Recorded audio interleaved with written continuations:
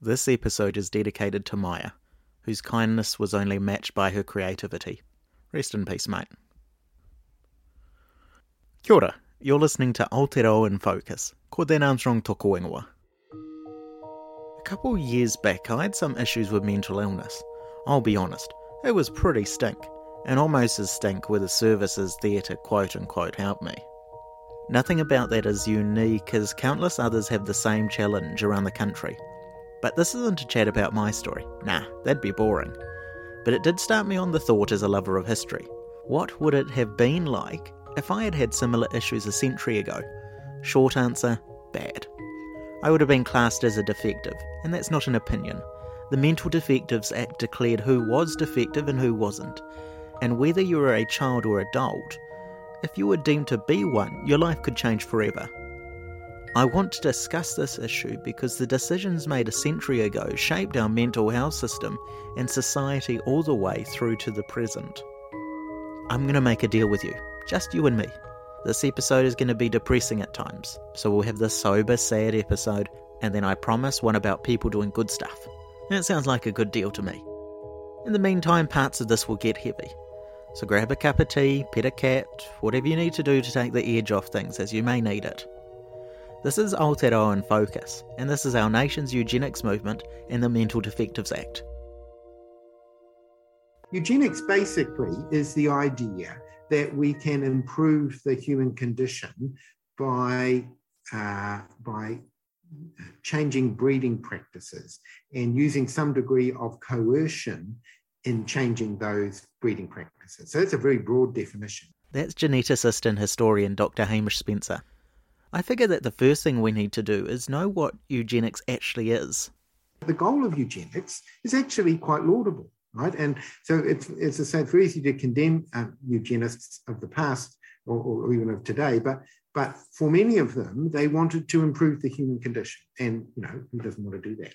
But the bit that we find problematic today, and indeed some people did in the past as well, is a bit about how you do it, right? You do it by changing breeding practices, which in principle meant one of two things. So there was what was called subsequently positive eugenics. Positive eugenics is where you encourage, and I put it in inverted commas here, I suppose you can't see that unless I tell you, the right sort of people to have more children. So of course those are people, like you and me, right? Educated, white, especially people like doctors and professors and that kind of stuff. So eugenics actually is much more closely associated with what we today call negative eugenics, which is the other part. And again, I want to use inverted commas. You want to discourage that quote wrong unquote sort of people from having children at all. So of course those are the criminalistic, the licentious, the adulterers, the criminalistic, and in particular, what were called in the 1910s and 20s, the feeble-minded. So that was a technical term.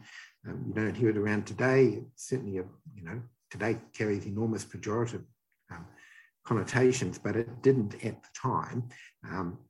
And the idea was that you would discourage them from having as many children as they did, or in fact, any at all. And you could do that in two practical ways. One was segregation, but the other way, much more drastic, of course, is sterilisation, or even, I suppose, I haven't thought about it as in that continuum, but you could, as the Nazi government did, you could simply kill people.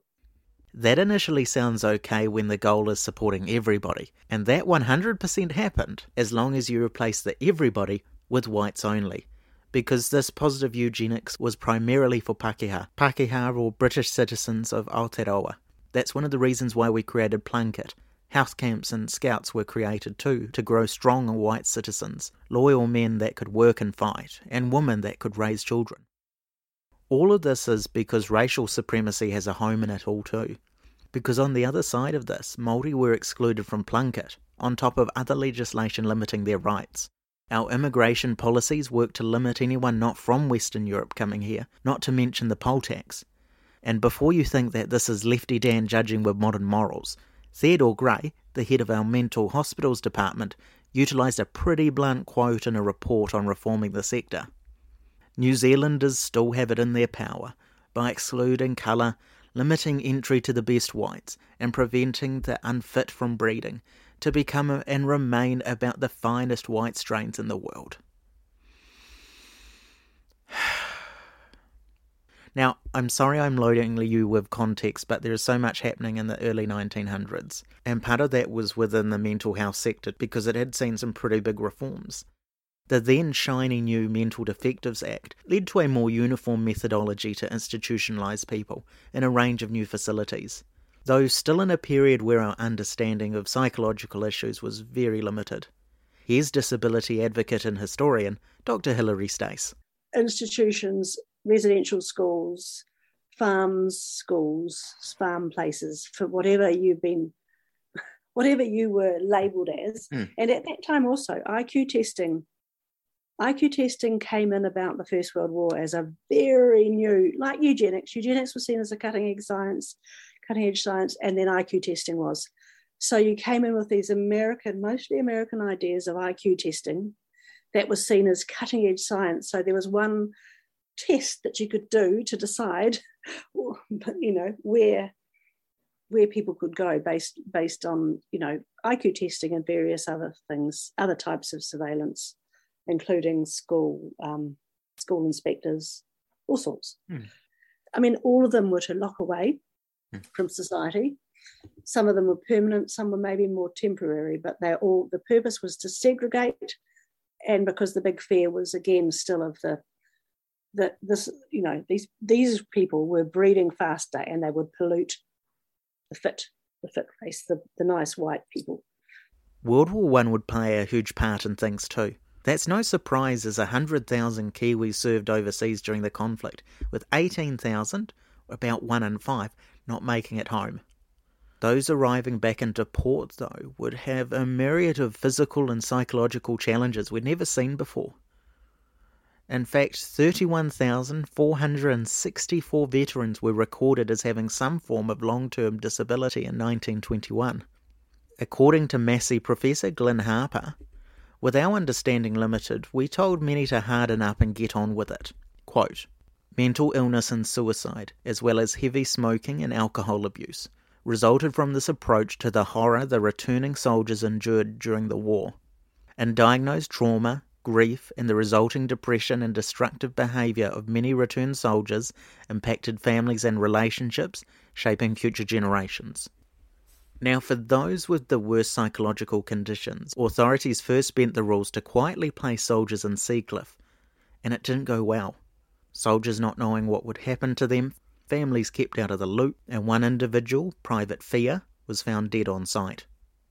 Only after the Dunedin RSA kicked up a stink did anything improve. Then there was the debate about mixing veterans with the general population of defectives in facilities. Between the war, those struggling, and the focus on the system, it would be a post-war moral panic that would break the camel's back. Here's Dr. Spencer again.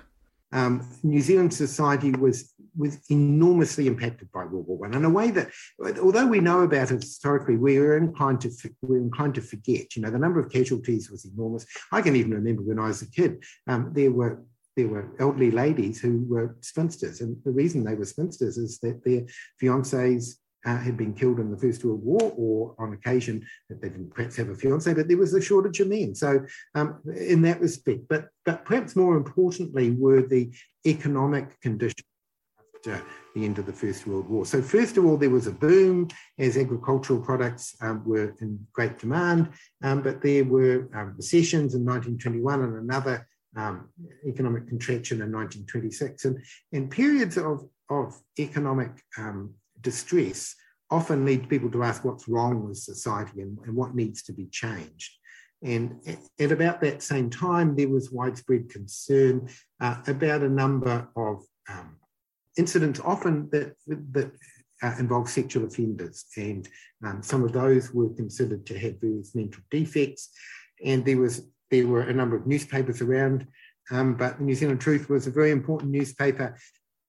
Interestingly, started off on the left and moved, by the time I was a kid, it was certainly coming in from the right, but it always had a kind of populist overtone, and various other newspapers as well, called for investigations of of these crimes, what was going on.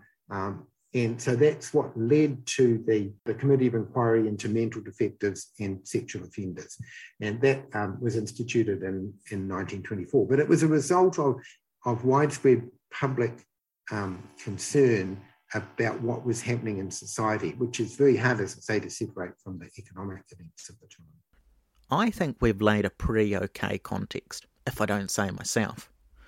New laws and facilities, heaps of veterans, and a variety of issues no one fully understood, plus the panic. With all of this, the Mental Defectives Act would finally get an update in 1928. A good chunk of it was straightforward.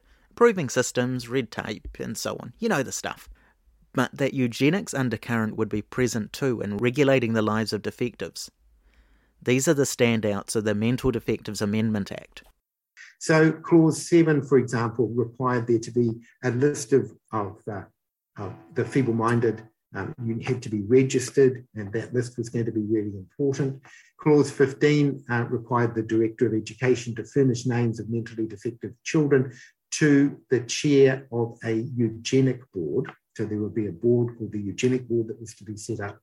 But the two really, really controversial ones were Clause 21, which would have prohibited marriage between those on the register, or in fact even any sex between those on the register.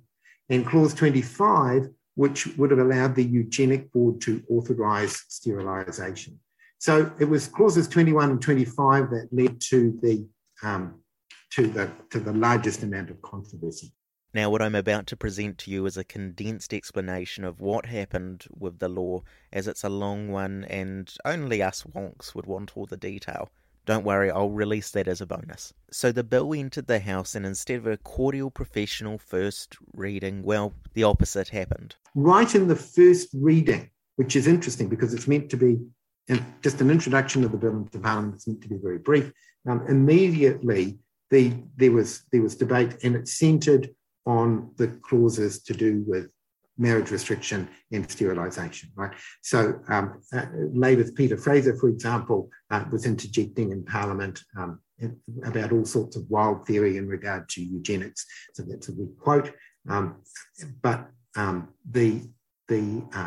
Fraser also interjected, for example, at one point about what do you hope to achieve by this sterilisation stunt. So right from the beginning, the opposition to the parts of the bill picked up on this sterilisation. Things didn't change as the controversy surrounding this was huge, even after Select Committee and animosity put pressure on the government. Come the bill's third reading, after a heap more arguing and debate, some sterilisation components had been dropped, namely ovariectomy and castration. PM Gordon Coates wanted things passed, so made it a party vote, whipping most of his members into line. But as a night of debating went into the morning, one last surprise was looming. During breakfast, something happened. I don't know. It's not recorded because, of course, it wasn't public. And at that point, the marriage restriction clause and the sterilisation clause were withdrawn.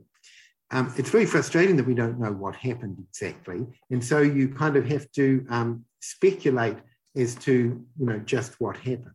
There was a lot of public opposition to those clauses. This bill was in the newspaper every day. And there were people writing letters to the editor, both pro and against, and there were feature articles. Fraser wrote a 3-part one that was, a really long article. And so there was lots of debate in the newspapers. There was significant opposition. As I said, the Labour Party and the Liberal Party were both opposed. There were the Catholic Church newspapers that were opposed as well, and as well as some academics, but not all. But also there's aspects, the Reform Party, which was the government at the time, in spite of its name, was a conservative party. And this was not really a conservative measure, small c conservative. There was an election coming up, and no party, no matter what political stripe they are, wants to be seen, trying to get controversial legislation through Parliament on the eve of an election when it's not clear that their own supporters would really be in favour of. So I suspect that was a large part of it. One voice of constant opposition was Peter Fraser. According to Dr. Stace, it was more than just a political position. My theory from researching Peter Fraser and Peter Fraser's family and Janet Fraser, his wife, who's one of my research areas, is that Peter Fraser was very anti-sterilisation. He was the leader of the Labour Party in opposition, just a small party at that time. But he had a lot of mental illness in his own family in Scotland. And he and people like Mother Suzanne O'Bear were just naturally more inclusive in their attitudes, and they didn't discriminate against people because of disability or mental illness. So Peter Fraser fought against that, and so sterilisation didn't get through that, although in other countries like in the US that became the norm after that.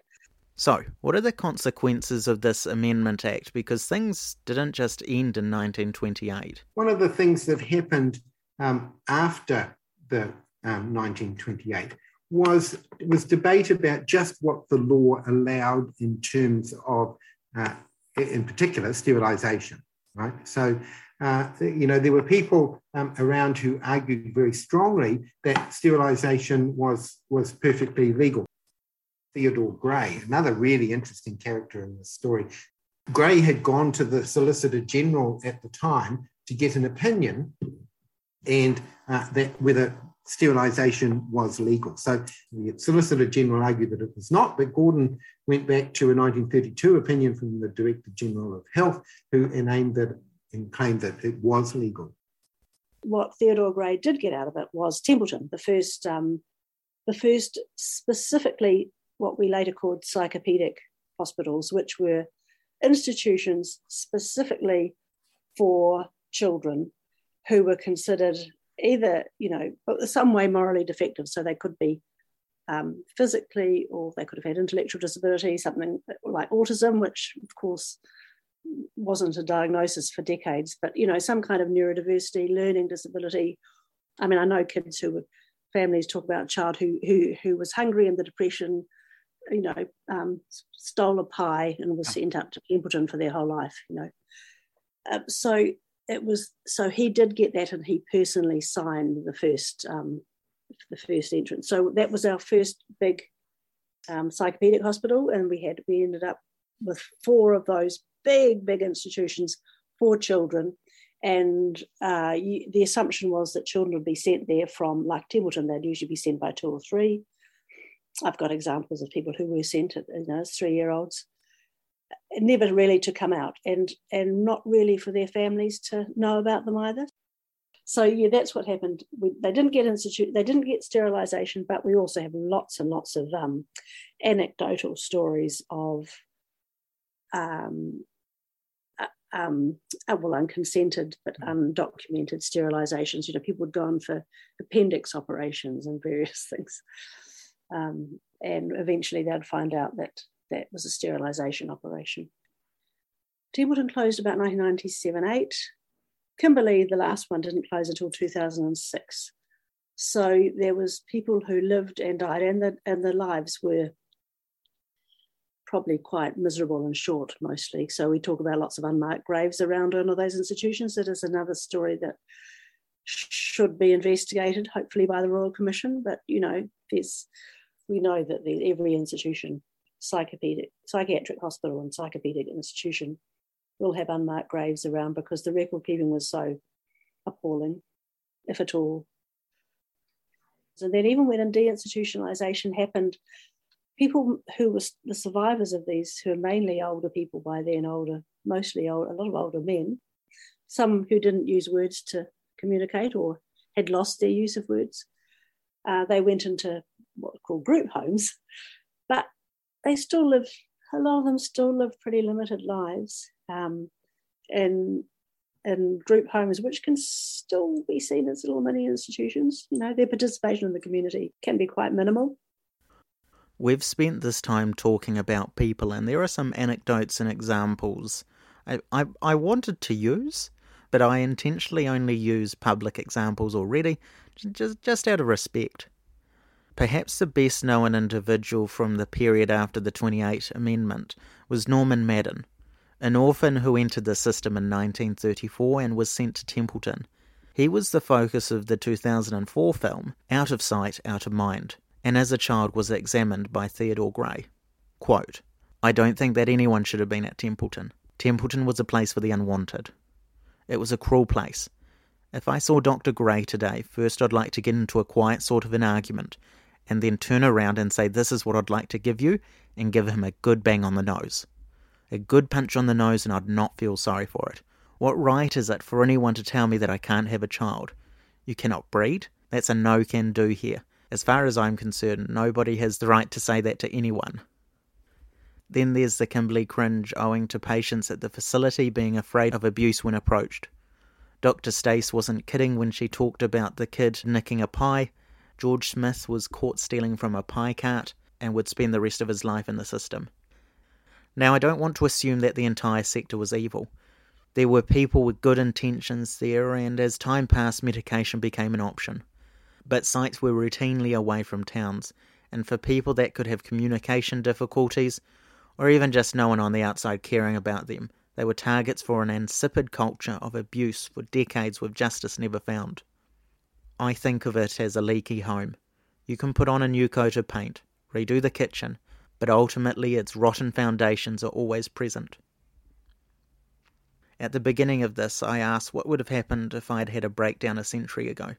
If I was lucky, I would have had a short stay, and once I was manageable and could work again, I'd be released. If I wasn't, then a life incarcerated, potentially abused, and an unmarked grave may have awaited me. Because I was defective, and it was the best for society that I was kept away from it. I'm lucky beyond words that it's just a hypothetical, because for many others it wasn't. Good golly, that got grim.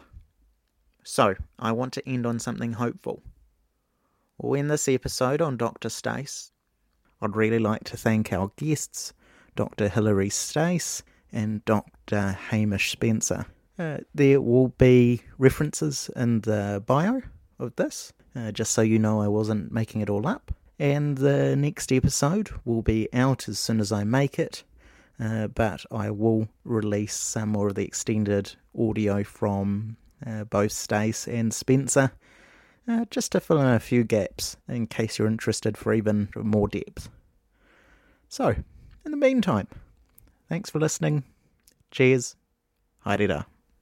Well, as a historian, you look back to look with the future. So things were a whole lot worse 100 years ago.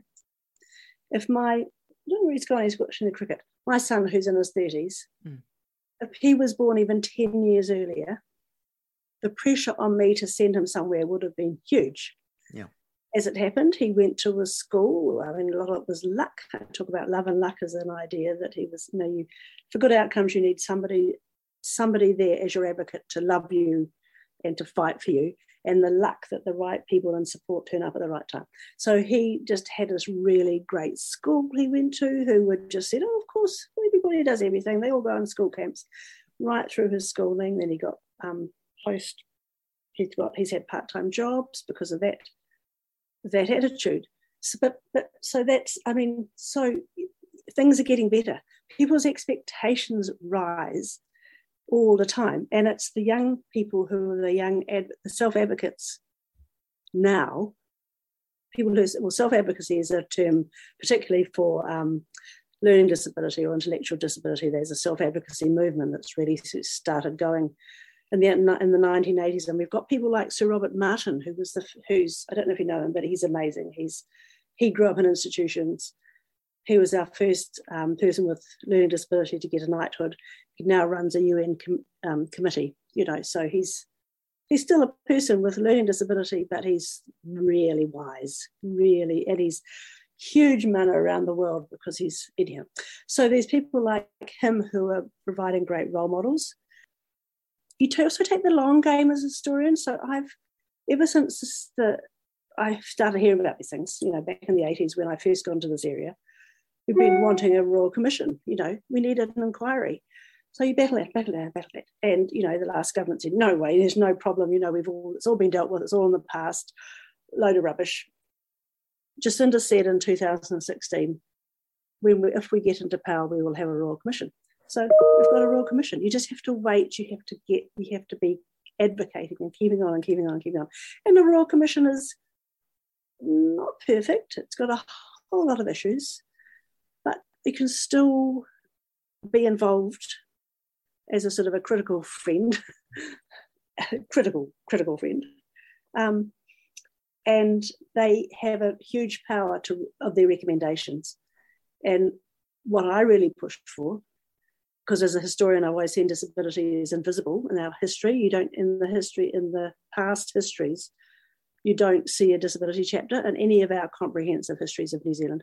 So my thing is I'm really pushing for is a good disability archive, which actually has people's stories collected. We go around people's garages and the advocates who are now, some of them are dying off, some of those older people who've been fighting for decades. Where are your records? Where are your stories? We'll keep them, we'll honour them, we'll make school resources and exhibitions. We'll collect them and preserve them in a very professional way with some co-governance with disabled people, all the right stuff and the latest archival theory. So that's really my battle now. Other people are doing the active stuff for better support and services. I want the history made visible. So that's my area.